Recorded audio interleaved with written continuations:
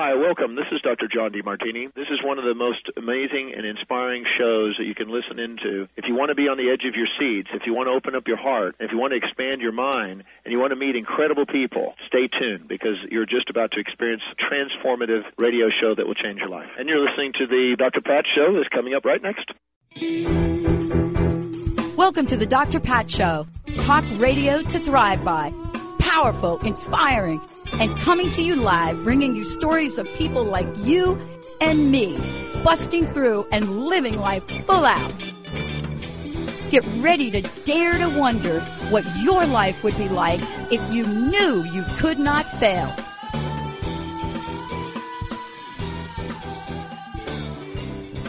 Hey, everyone. Welcome to the Dr. Pat Show. This is Talk Radio to Thrive By. And I'm just making a few adjustments here in my headset, and I'll be right with you. We have got a great, fabulous show for you today. I don't know how to describe it, but I'm going to do my best. First of all, let me just say thank you to all of you. If you listen to my daytime show, you got to hear what absolutely incredible, deep gratitude I live with and in every day. That wasn't always the case. I'm grateful for so much in my life, and all of you have been such an instrumental part of healing for me, and facing some challenges that many of you are experiencing right now. And I guess the reason that it was important for me to face those challenges was so that I could actually bring a message of hope out there. It's hard for folks to believe someone that hasn't really gone through, whether it's emotional loss, a loss of job, loss of a loved one, loss of your health, loss of your finances, and honestly, 1, 2, 3, 4, there we go. I know what it's like to be at that place. I know what it's like to be homeless, and I know what it's like to then be able to have amazing moments of hope and restoration. And my very special guest today is all about that. I believe we are going to open up the phone lines here so that you can connect with someone that, I have to tell you, it's really kind of interesting. You look at your life and you think to yourself, wait a minute, this is my job. I get up every day and I go and I do this job. It's what I do. And my job, in my case, it was a corporate executive. You get up, you put your suit on, you get in there, pull up your pantyhose, and go to work. And my guest, Mark Anthony, in his case, this is a guy that, in all common language, we name him the attorney. This is a life that you look at and you say, okay, wait a minute, who are you? Well, guess what? I'm an attorney. But it isn't that simple. It isn't a matter of what did you go to school to learn? What do you actually earn money from and have a career about? And you're going to hear this today. It's going to be a conversation about what is it that's calling us forward? What is it? What's calling you forward? Maybe you go into a job and you're having conversations at work and, I was a clerk for 10 years. My boss called me a clerk. And so maybe that's what you are. I sold hot dogs. You're a hot dog seller. You sell hot dogs. There you go. You sell hot dogs. But is that who you really are? Mark Anthony, the psychic lawyer, he's a psychic medium specializing in communication with spirits. You're going to find out what that is about. He is a descendant from a long line of psychics and mediums that have been helping people connect with deceased loved ones for over 100 years. His latest book, I'm telling you, there's a reason that this book is #1 on Amazon. There's a reason that people are showing up in drones, just absolutely showing up to be part of his book tour. And there's a reason that people are buying his book, and there's a reason that people are listening to his message. His book, Never Letting Go, is what many people call a definite guide to healing grief with the help from the other side. Now, I don't know how many of you know about grief, but I would imagine quite a few of you. My first bout of it happened when my mother died when I was 7. And then I went through a series of my mother died, my stepmother died, my sister died, my mentor died, and I thought, oh my gosh, I must be cursed. All of the women in my family that I'm close to are dying. But there's a different message about this, and you're going to hear about it. Never letting go Mark Anthony's extraordinary book, his incredible message, is about hope, but it is about never letting go. Contrary to popular belief, where there are books out there that say, let go, do this, do that, there's an aspect of life we're going to talk about today that is beyond beautiful. Mark, thank you so much for joining me today, and thank you so much for having the courage to take this message out into the world. Thanks, Dr. Pat. It's such an honor to be back on your show, and I've always enjoyed working with you. I've been on a couple of your shows before, and it's just fantastic to be back, and happy Thanksgiving to all the listeners.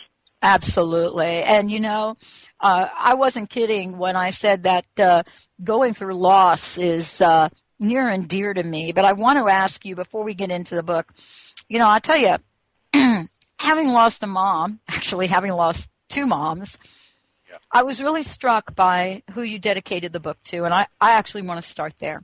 And I want to read to all of you. You open up the book, and here's what it says. It says, this book is dedicated to my beloved mother, Jeannie. Oh boy, I hope I can get this out, Mark. A woman who made a positive difference in so many lives when she was here in the material world, and who continues to do so from the other side. Thanks, Mom, for teaching me that love really does transcend physical death. I can only ask you, Mark, how incredibly powerful not only this statement is, but for you to be taking out a message that does transcend death and transcends so much. Tell us about your connection to your mom. It was really great growing up with a psychic mom, because around age 4 is when I started seeing spirits, and a lot of my colleagues who are mediums are chastised by that, but my mom could see them too, and so could my dad, actually. So we had this incredible connection. And I'd like to share with you, because, this is Thanksgiving, and I know there's a lot of people that are going to be facing the holidays this year without a mom or a dad or a child or a loved one, and it's going to be very difficult. But the day before my mother died, I was in my office, and, I think all parents are kind of psychic. I mean, Dr. Pat, I know that you have, connections with your family members and all that, and I was sitting at work, and I started thinking about spaghetti. And, I'm half Italian, so I think, spaghetti isn't weird, and I'm always hungry. But I was motivated to pick up the phone, and I called Mom. And she said, hey, honey, I just made spaghetti for lunch. Why don't you come over? And she lived nearby to my office, so I went over there. We had this really wonderful lunch. And she looked a little bit tired, but she looked fine. And we were making plans for Thanksgiving, because this was in October. And before I left, Mom said to me, she goes, Mark, I want you to know something. I said, what?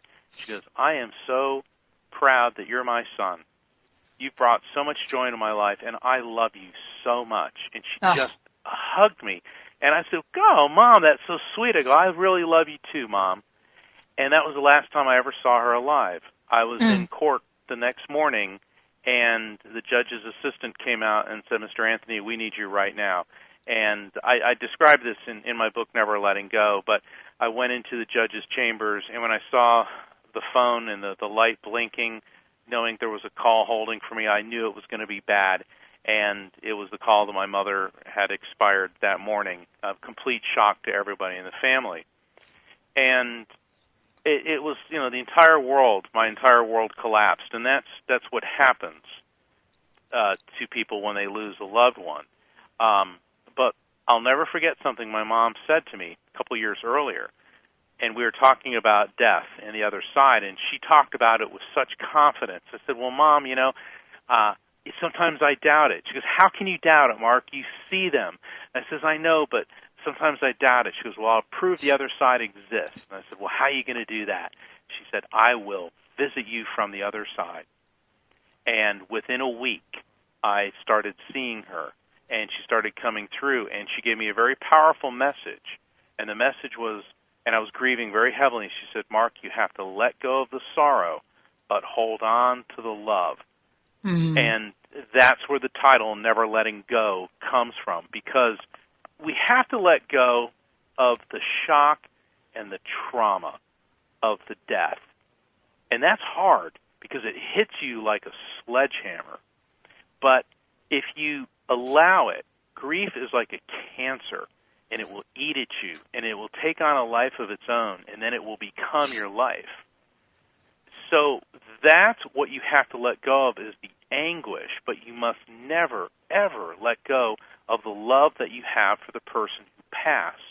And that's part of the message I'm trying to get out to people all over the world with Never Letting Go.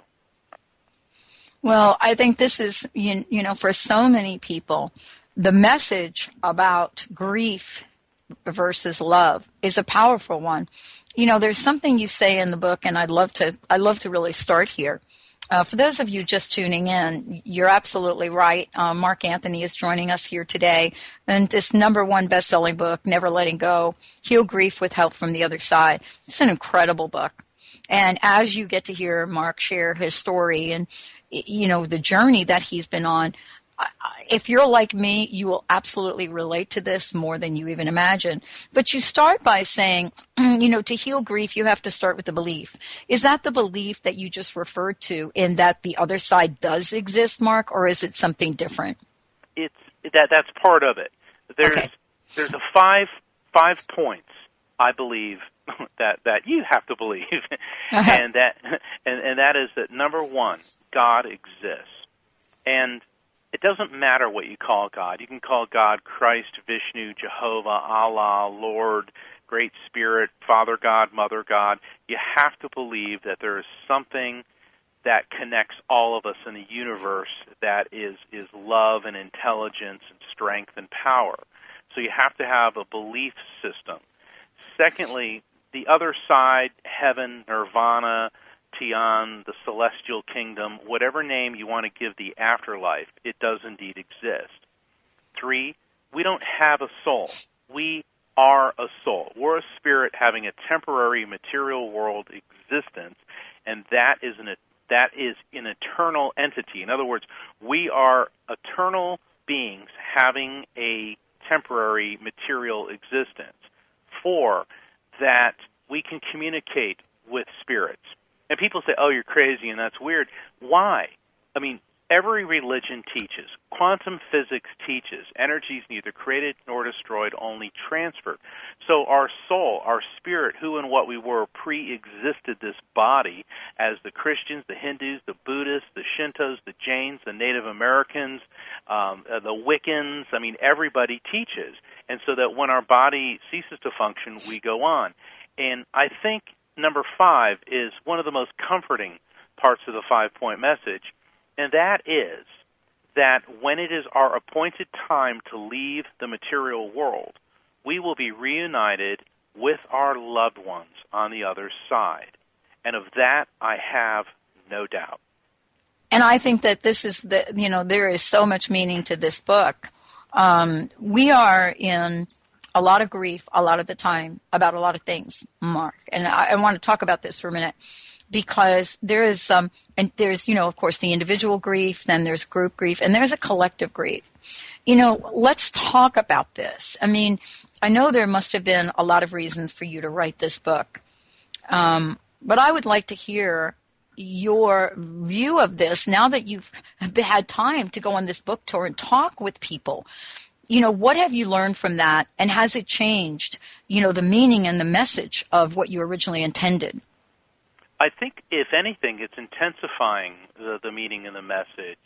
And it's just amazing where I go all over the country, and people come up to me and they share with me, be it a mother whose son was a soldier in Afghanistan who lost his life, a child that maybe was, and I hate to say this, but I write about this in Never Letting Go, abducted and whose life was taken by a serial killer, somebody whose loved one died of cancer. Death is the great equalizer, and it's something that we all have to face. And I like what you brought up about group grief. If you look at a situation like 9/11, and I've dealt with many 9/11 survivors where there were thousands upon thousands of people subjected to this horrific act of evil and violence, where so many people's lives were lost. And, unless we were involved in it directly, we can't really relate to what these people have been through. it's like the soldiers, because a lot of, being a male medium, a lot of men come to me for readings because I guess they feel more comfortable talking to me. And I've never served in the military. I guess it's one of the regrets of my life. But when I've talked to guys that have been in a foxhole and they're under heavy fire, or I talked to my father who was in the Navy in World War II and in huge naval battles. I mean, he saw aircraft carriers get torpedoed and explode, and thousands of men perish, and the group grief. Just because people don't verbalize it doesn't mean they're not experiencing it. I see many times in my work as a lawyer, you may see somebody that people say, oh, well, he's a really nasty person. He is really weird, or she's really odd. And we don't know what pain that person's carrying around. We don't know what death they're dealing with. And then grief has many different facets to it. When I was in Philadelphia, I was doing a gallery reading to a group of people at the Barnes & Noble on Rittenhouse Square, and there was a police officer in the audience, and he was grieving from the loss of his police dog. Now, a lot of people scoff at that, and they say, oh, well, it's just a dog. It's like, well, no. We bring these beings into our lives. We love them. They love us unconditionally. And this dog saved this police officer's life, and that came through in the reading. I mean, it was 3 o'clock in the morning, and somebody got the better of this police officer, and he was about to die, and this dog charged in and took down the assailant and saved this man's life. And the police officer felt guilty because the dog, after the incident, was so ill that he had to put the dog down, and this is a guilt that he's carrying around with him. And it was just amazing how the dog basically communicated to him, it's okay, because I know what you did, you had to do. And then there's the grief of people who have lost a spouse, not through death, but maybe divorce. That's a very powerful form of grieving, too. So grief comes in many, many forms. You can lose a job, your career, separation from something that you love. What about these people whose houses are destroyed in the floods recently and all their memories and everything? So grief is a very insidious thing, and it affects people in many ways and in many negative ways. And one of the points of my book of Never Letting Go, one of the points is there's nothing you can do about these negative events. They happened. What you can do is change how you react to it. Because if you succumb to grief, and I'm a criminal defense lawyer, and I've seen a lot of people, grief leads to crime. It will make you, or not make you, but it will give people a reason to drink, to self-medicate with illegal drugs, to engage in impulsive and aggressive behaviors for that adrenaline high. So grief can lead to crime, and then that crime that you inflict upon someone else because you haven't dealt with your grief, then again leads to that person experiencing grief. So it's a vicious and self-perpetuating cycle. And, let's not forget, Mark, that grief that you then turn inward turns to suicide, turns to so many things because it becomes unbearable to live with it, doesn't it? Oh, my Lord, it does. I deal with so many people who come to me for readings where a loved one has taken his or her own life. And, the big question is why? Why did you do this, or how could you do this to me? And I was doing a reading for a woman recently, and her husband committed suicide, like right in front of her. And what had happened was their daughter had recently died, and the husband just spiraled into this depression, and his doctors began giving him a medication, which he had a bad reaction to, and instead of stabilizing his moods, he was one of the 2 or 5%, whatever, that have a negative reaction to it. It intensified his grieving. And so he was not in his right mind when he took his life. But now, his wife has to live with the fact that she saw this happen. She said, I'd never even heard a gunshot before until my husband put a gun in his mouth and pulled the trigger. And, it's just such a difficult thing for her to deal with. And suicide, a lot of people commit suicide because in their background there is a death that wasn't dealt with. And like you just said, Dr. Pat, it's like it festers inside of them, and it then consumes them and leads them to this very, very sad act. And, part of this is, taking a message out into the world that what you're doing, Mark, is it's really providing people with some answers and solution. And we're going to be opening up the phone lines here in a minute. I was really struck by, a lot of things in your book. And, that I do read the books. And so I'm sure we're not going to get to all my questions, but definitely there are some that are so very, very vital and important right now. I want to talk a minute about this idea of doubt and faith. And I know that you have a chapter in the book about doubt, but there's a reoccurring theme. And no, we don't talk about doubt enough. You know what I'm saying? It becomes the stepson of fear and some of these other things. But it is. It's insidious, isn't it? It is, because when you may be a person of faith, and you may have a solid belief in God and the afterlife and in your religion, in your world, and then some horrific act happens, the death of a loved one, and then you begin to doubt, how could God do this to me? Why is this? I'm a good person. Somebody I know recently was in a car accident. She caused a car accident, and as a result of that, somebody died. She did not intend to do this. She was not under the influence of alcohol. It was simply an accident. And she's pondering, how could this have happened to me? I'm a good person.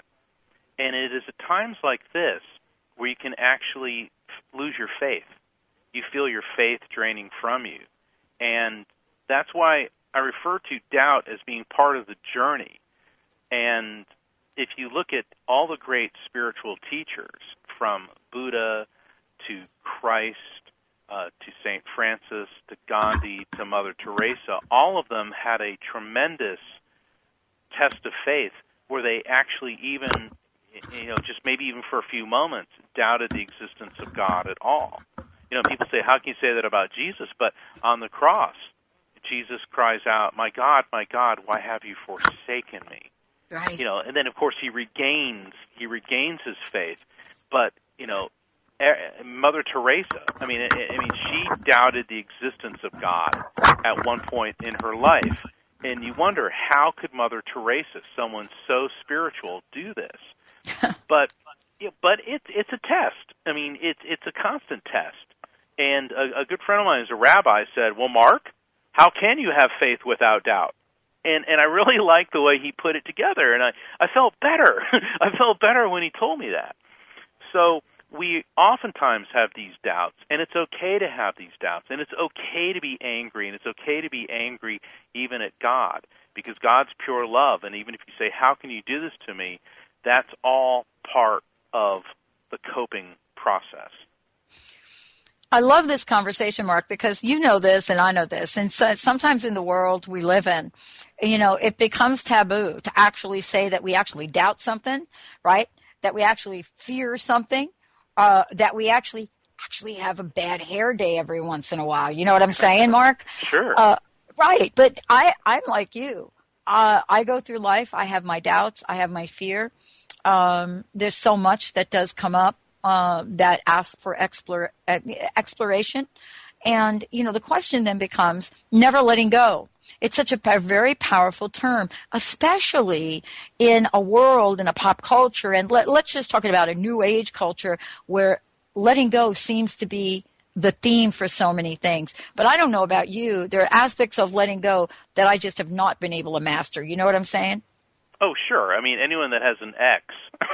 Oh, my gosh, you're going to talk about that tonight. Now, now I know you're psychic. Now you're getting into my psychic space, dude.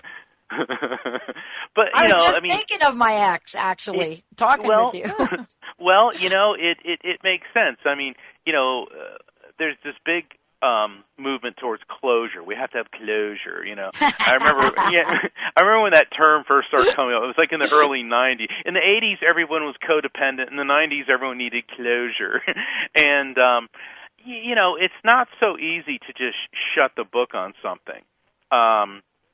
Yes, it's nice to be able to let go of a lousy childhood, of a lousy relationship, of resentment, and, you know, it's all part of the more complex virtue of forgiveness.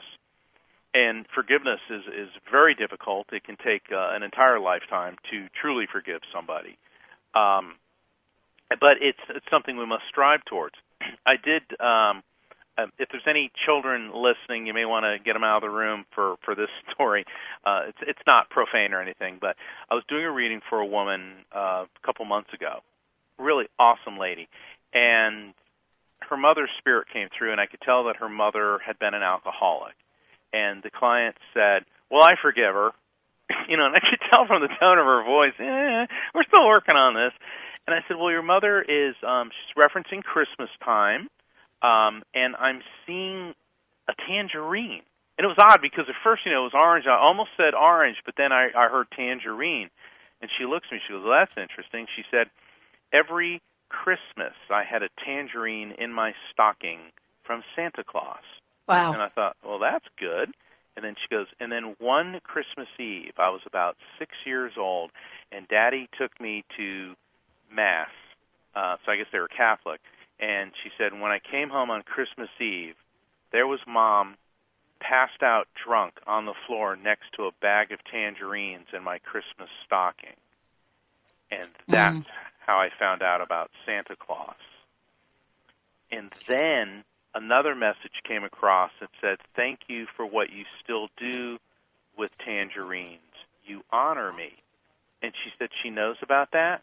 And I go, what? She goes, well, I still put tangerines in my children's and grandchildren's stockings at Christmas because in some way it keeps me connected to her.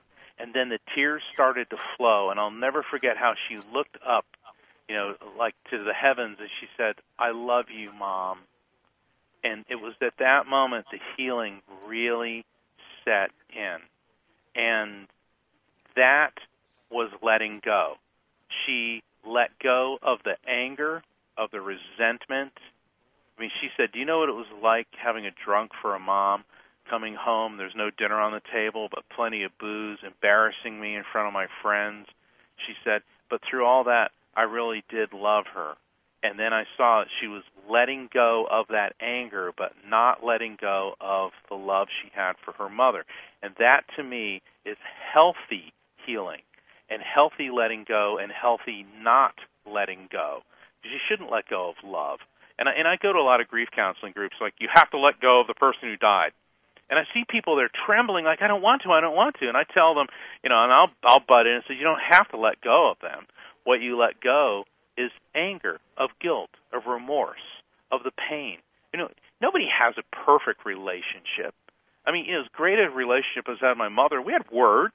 You know, she's a mom. She could just look at me and inflict the guilt ray, you know? Yeah. You know? Yeah, and I don't want to ask you, but was she an Italian mom? Oh, my God, yeah. You okay. Know, it's funny. I was giving a lecture to a bunch of people, and somebody asked a question about guilt. And I go, you're Jewish, right? She goes, yeah. I go, you guys think you have guilt? No way. Italian Catholics. Boy, we have cornered the market on guilt. And it was my funny. God. It's true. It really is. It's true. It is true. And, you know, so nobody has a perfect relationship, and everybody has said something to someone they love at one point in their life that they wish they didn't say. You know, I mean, I have people that the last words they said to somebody is, I wish you were dead. And then the person gets killed in a car accident. You know, right. Talk about guilt. And you know, so I do stress that when you end a conversation with somebody, even, you know, it's somebody you love, even if you are just so angry at them, tell them, look, I'm really ticked off at you right now, but I love you, so I got to go. Because you never know if that will be the last thing that you do say to that person. Exactly. Well, what we're going to do here, Mark and I are going to continue to chat. Before we do, I want to make sure we give out some website. Mark, let's take a moment before I give out the phone number for people to actually call in and connect with you. And maybe we can do a couple readings here. Let's tell folks, first of all, how they can get a copy of the book. And then I also want to direct them to your website because there's also lots of great information there as well. Absolutely. Never Letting Go is on sale at all fine bookstores like Barnes & Noble, Books A Million, Indie Books, independent spiritual bookstores. You can also purchase it Amazon.com online and through BarnesandNoble.com. And my website is NeverLettingGo.com. I thought I'd make it easy for everybody. And you can watch the video about the book. It's only about 4 minutes. It'll explain about the book. And if you see the Amazon or Barnes & Noble logos, if you click on them, it'll take you right to the page to order Never Letting Go. And also on my website, there's a section known as Grief Management. And I highly recommend this for anyone who's coping with loss. There's coping techniques. There are things to say to somebody in grief and things not to say to people in grief, because sometimes we can say something out of good intention, but it's really very hurtful. So you got to be careful about that. And there's a lot of resources on my website for people who are coping with the loss of a loved one. And I put them out there, just for people's benefit. One of my favorites is called The Immortality of the Soul. And what I did is I went through many of the world's major religions and gave a small summary, a quote on how all of them teach that life is eternal, that when we physically die, who and what we are remains intact and we go on. And let's face it, people have been studying God and the other side for at least 5,000 to 6,000 years. So there's a lot of wealth of knowledge out there for everywhere from ancient India to Egypt to Christian Europe to, Native Americans. So feel free to take advantage of those resources on NeverLettingGo.com. And part of this too is also, having the, let's call it a cross section, because I want to talk to you about, this idea of using paranormal, intuitive nature, whatever it is, to improve the quality of one's life. But before I do, I want to just let everybody out there that's listening know we'll be able to take a couple of callers, and you actually will be able to get a reading from Mark here tonight.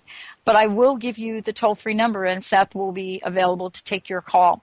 Let's give it to you now, 888-627-6008, 888-627-6008. Just call in, and you'll be put in the queue, and we'll get you on here.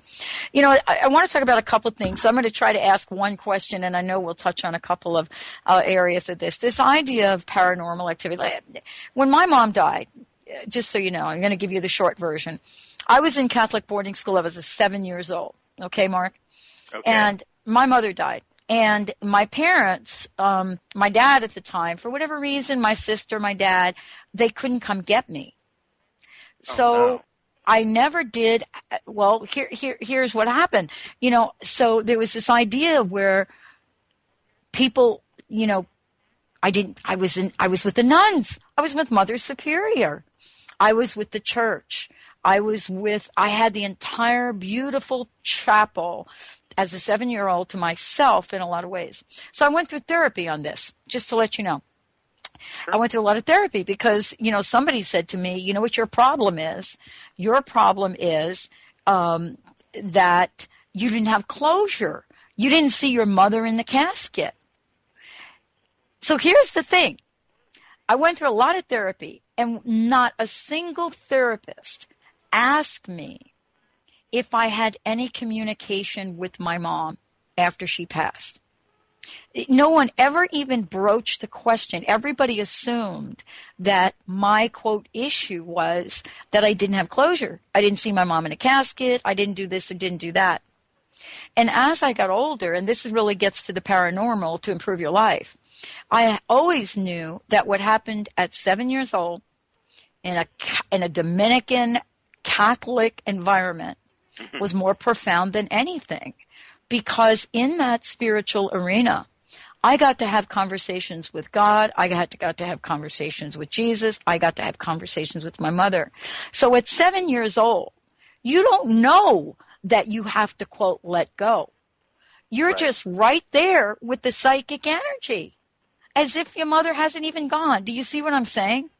Oh, completely. Because children are very capable of perceiving spirits. It's just that we are taught to filter and tune this out and to block it. And, you know, your problem had nothing to do with seeing your mother in a casket. In fact, I'm sorry, but I think that open casket services are gruesome. You know, people stand around the casket and go, oh, she looks great. It's like, she couldn't look worse. She's dead. I know. You know what I mean? It's like I just there's something about putting a dead body on display that I find particularly distasteful. And I prefer to remember the physical being of that person when he or she was alive and well. But for you to have been in a spiritual environment, and I was taught by Dominican nuns as well when I was growing up, and they really are very connected. And if you think about it, Dr. Pat, a lot of our popular saints throughout Catholic history were psychics and mediums. I know. You look at St. Francis, St. Clare of Assisi could do remote viewing, Bernadette at Lourdes. I mean, the list. St. Nicholas, a.k.a. Santa Claus. These were highly spiritual people, and they had these abilities, and they were drawn to going into the clergy, which kept them, of course, from getting burned at the stake. Because if you walked around medieval Italy saying, I see dead people, well, they're going to burn you at the stake for being a witch. But if you joined the clergy and had a vision of the Holy Spirit, then you were treated as a saint. And so that's where the bias against, when you use words like psychic, it freaks people out. When you use words like the gift of discernment, it doesn't. So for you as a child to have that gift of discernment and to feel the presence of your mother and to talk to God. People say when you talk to God, you're crazy. Well, they don't feel that way in India and in the Hindu and the Buddhist countries of Asia, because there they believe talking to God and seeing God is an objective of faith. Whereas in the West, it's like, well, God doesn't talk to anybody anymore. It's been 2,000 years and plus since God talked to people, which is certainly not the case. So for you, it was probably better for you to have been in that environment with the Dominicans to have that intense spirituality. And shame on the counselors who didn't say, at least, have you had a dream about your mother? They didn't have to say, have you seen her or heard her, but have you had a dream or have you felt her around, so at least you could talk about it. Well, yeah, but, I'll tell you, it's interesting to really look at, the psychological aspect of all of this. And thank goodness, Mark, that what we're experiencing these days is this bridge being built between paranormal, psychology, and spirituality and so much more. Let's go to the phones. We've got Debbie calling in from Illinois. I want to make sure we give Debbie an opportunity to connect with us. Hi, Debbie. Welcome to the show. Hi. Hi, Mark. Hey, Debbie. How you doing? I'm just fine. I love your book. Oh, thank you. Been really connecting with that. you once in a while online. Yes, thank you. How can we help you today? I just wanted to tell him that the book is awesome, and everything that he says is just straight up. I grew up the same way he did, and I wish my mom's family would have been as open as his family sounds like they were, but I grew up the same way. And it's just like, it's awesome to connect with people that understand. Debbie, it's great that we can all kind of come out of the quote-unquote psychic closet now. Yeah, tell me. My poor mom couldn't. Oh, my God. She was apostolic religion. Oh, she was my apostolic? Grandmother, wow. No, she wasn't, but her family was. But my grandmother also had a gift, but she got married into the church. So at that time, when they were 13, they had to join. And she pulled my mom off, and she said, Flossie, she says, I don't think she should join the church. She said, you need to find a different way to go. And my mom did. But she kept it quiet because, we were black sheep of the family. I grew up that way. But now I'm open. I don't care.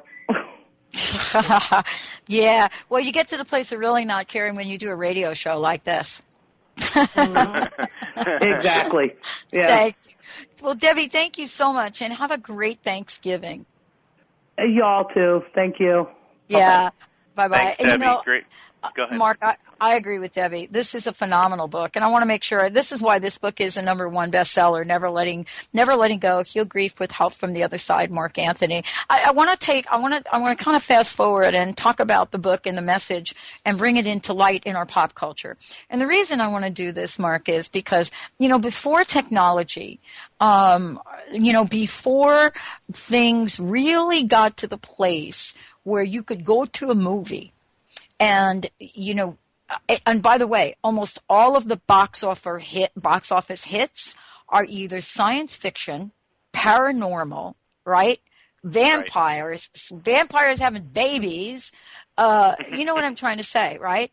Yes. I mean, anybody that's in a romance or a comedy, look out. But I want to talk about this because your message is, look, we use intuitiveness. We use paranormal. We use whatever language we want to call it every day in our lives. So I want to talk about this from the context of never letting go and how we are guided, how spirits do help us, even when we don't think they do. Absolutely. Many times, if you're in a state of profound grief, you can be guided into a situation. And I find myself constantly being guided into a situation to come face-to-face with somebody who needs contact from the other side. And I was in town.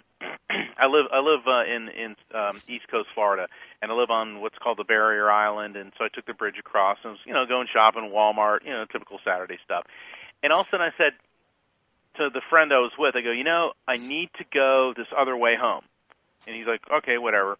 And so we're driving, and then all of a sudden I see this art show. And I go, I need to stop. And he's like, okay, whatever, dude. And we stop, and I said, look, there's people doing sidewalk chalk. I need to go see the sidewalk chalk. Well, he's been around me enough. He's like, oh, God, here we go again. That's what he said, And I'm walking up, and there's this lady who is doing this incredibly beautiful, I could tell she was a professional artist, sidewalk chalk of this rainforest frog or whatever it was. And I walk up and I go, wow, that is really beautiful. I just felt like I needed to talk to you. And she looks up at me and she goes, you're Mark Anthony, the psychic lawyer, aren't you? And I look down at her and I go, yeah. And all of a sudden I start hearing the Beatles song, Hey Jude, in my head. And I said, you have a son on the other side. And I'm hearing the song, Hey Jude, and I'm hearing the line, you take a sad song and make it better. She goes, that's interesting because I've been a caretaker of several people who have died. And she hands me her card, and her name is Jude. And so I'm like, wow. And she goes, tomorrow will be the 10th anniversary of my son's death, and I really cannot thank you enough for this. And so all I was directed into that situation to give her a message from her son. And the thing is, she doesn't even live in my hometown. She lives on the other side of the state, and she wasn't even supposed to be there that day. She goes, something told me I needed to come and do sidewalk chalk. So this is a very good example of spirits coming to the rescue. Her son directed her to this event. I wasn't even supposed to be in this part of town, and I was, and then I decided to stop, and I just was directed right to her. It was very important for her to receive the confirmation from her son who had died 10 years earlier.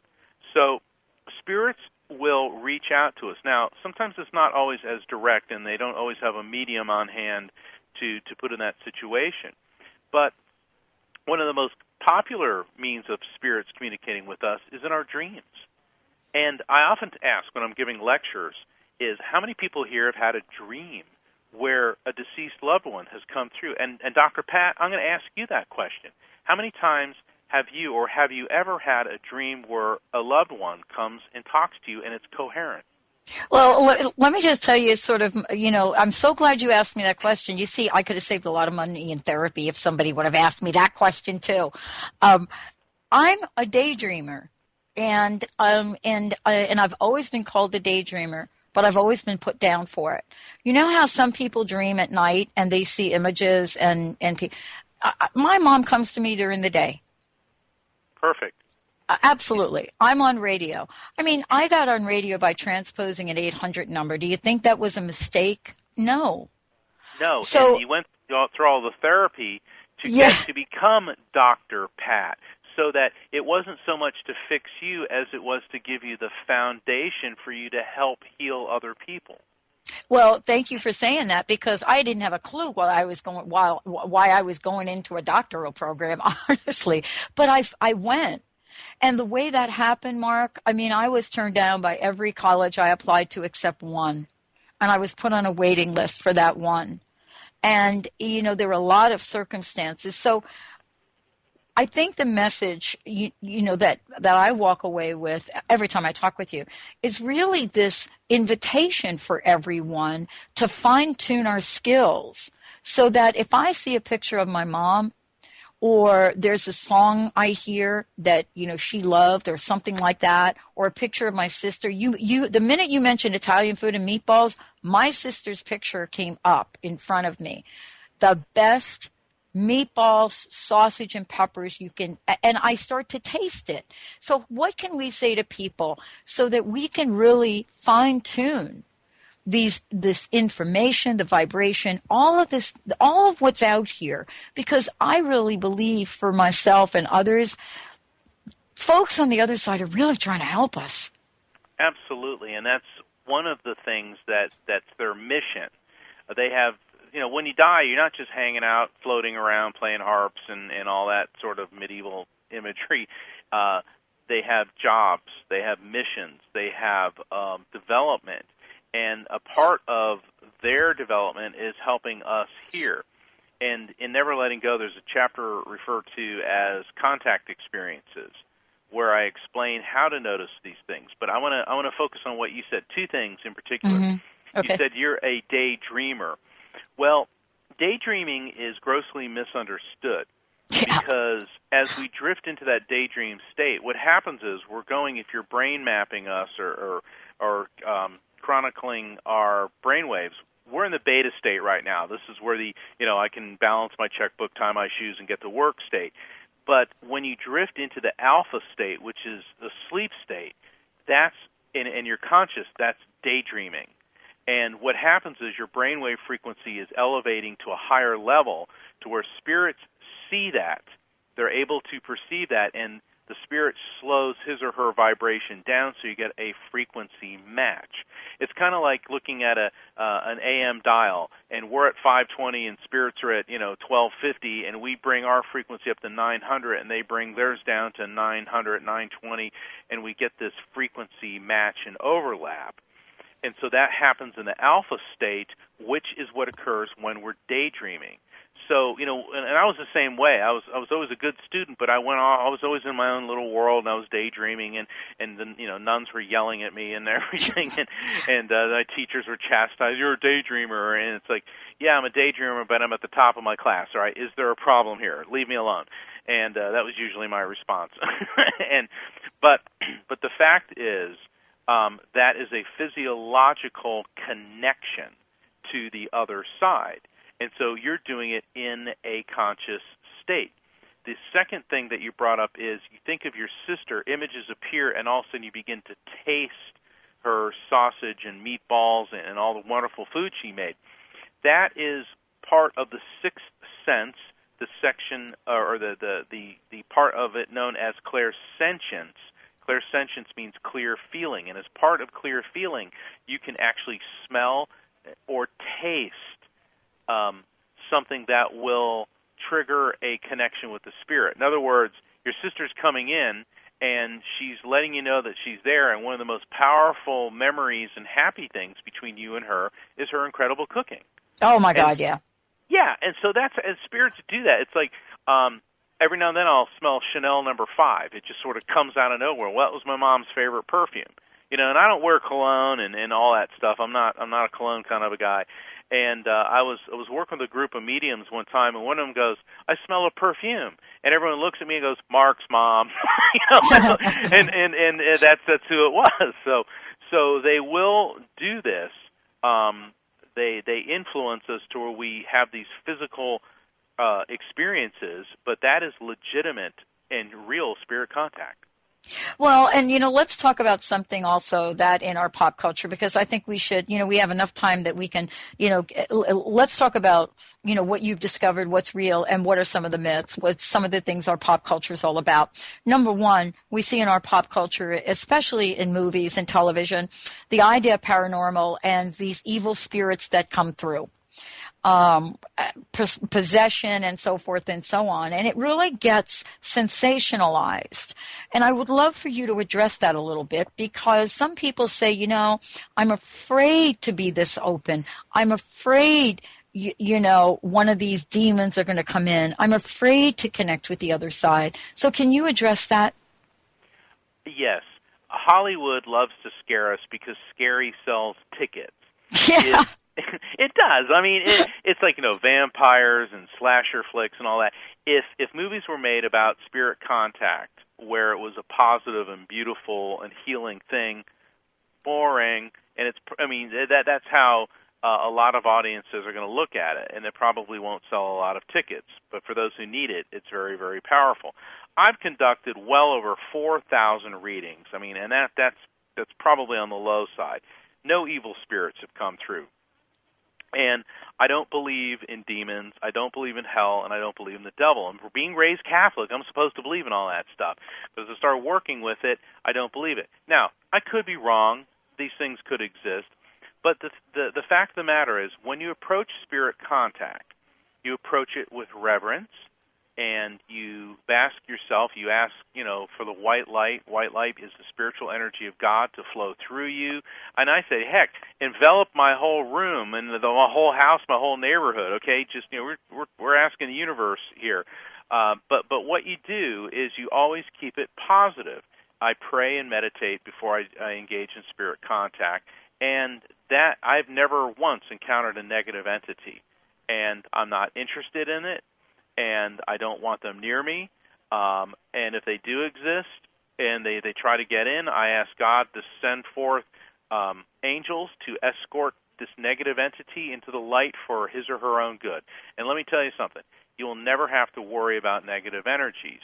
So, and then the people that talk about demonic possession. I don't believe in possession, but I do believe in channeling.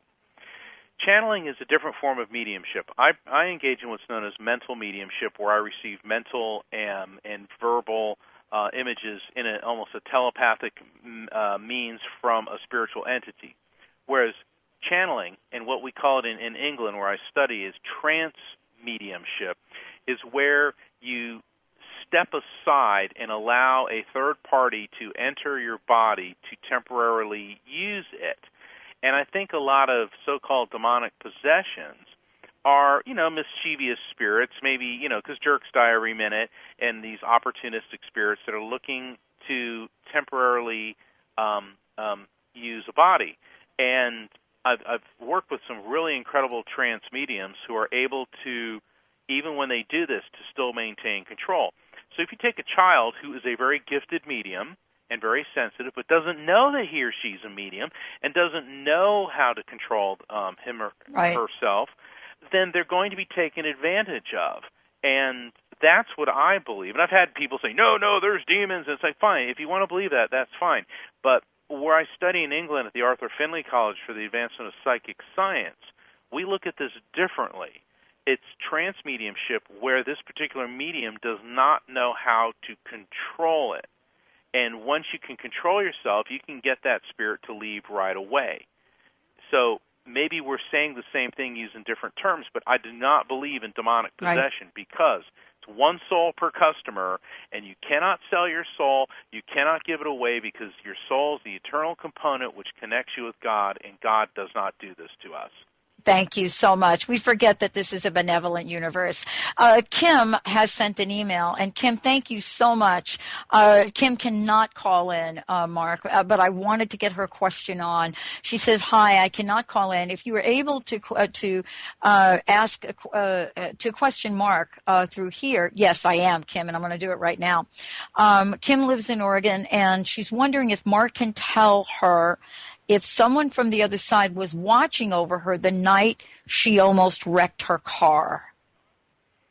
Oh, without a doubt. And it's a very intense female energy with an almost mother type of vibe. Now, I'm not saying it's a mother, but it's a woman who probably was a mother, very loving. And the message is that you need to pay, not only do you need to pay more attention, be more aware of your surroundings, but it was not your time to go, and don't push your luck, okay? So basically, it's yes, there was spiritual intervention, but next time, it's all up to you. Yeah, thank you, Kim. Thank you so much for sending that email in here. I'm so glad we were able to really bring that question to light. Mark, I hope you will come back. I hope you will join me on my daytime show because I so want to bring this message out to all of the listeners we have. It's very, very powerful. Oh, and by the way, just to wrap up the whole Catholic school at 7 thing, I actually got kicked out of Catholic school at 7 years old. And I will tell you why. Because Sister Michael Anthony actually did ask me who I was talking with. As I sat in a very empty chapel and was talking away, she asked me who I was talking with, and she asked me to be quiet, and I didn't. And so what I said to her was that I was actually talking with my mom and I was talking with Jesus, and Jesus had a message. Now, you're a Catholic and I'm a Catholic, and, and I branched out a little bit. But honestly, 7-year-olds don't talk to Jesus. You know that, right, Mark? 7-year-olds most definitely talk to Jesus. Think right. about in the Gospels, Jesus loved children. Was surrounded. There was the one time when he was real tired, and the disciples were telling the kids, "Leave him alone. He's tired." And he says, "No, let them come to me." And from out of the mouth of babes, I'd say children in many ways are even closer to God and to Jesus because they're not tainted. Children aren't prejudiced or bigoted. If you put a white child and a black child together and raise them together, they're not going to say, "Gee, you're a different color, therefore you're inferior." They don't look at that. It's when they're taught to look at that and to dislike and to be bigoted and so on and so forth. Children love unconditionally, and God is unconditional love. And Jesus was unconditional love. So most definitely, you were talking to God. Well, I will tell you that you never forget experiences like that, even after years of therapy. Mark, thank you for joining me. I want to ask you one last thing. Please let everybody know the website again. I want to ask you, what is your personal message? What would you like to leave all of us with here tonight? That even though the holidays may be difficult for you, remember that love transcends physical death, and while your loved one may not be sitting at the holiday table with you, he or she will always be with you. And for more information about me and my book, Never Letting Go, my website is neverlettinggo.com. And for people that want to schedule sessions with you, they can also do that through your website as well. Is that correct? That is correct. There's a tab there that says schedule a reading. Don't go to the contact mark. That's for the media people, because people go in that one and they start asking me all the questions that will be answered on the schedule a reading tab.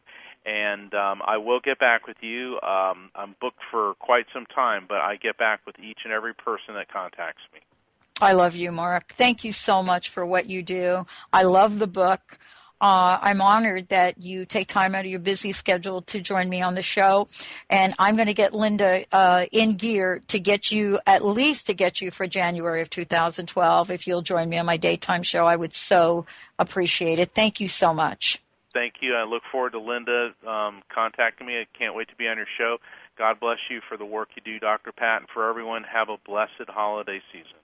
All right. Powerful message, everyone. Never letting go. It is a must read. I want to thank all of you for tuning us in and turning us on. I want to thank all of the producers on all the networks, BBS Radio, Seth, Don, Doug, everybody that pushes the right buttons, Benny, Chris, all of you out there that do what you do so that we could reach the people that we reach. And we'll see you next time on the Dr. Pat Show.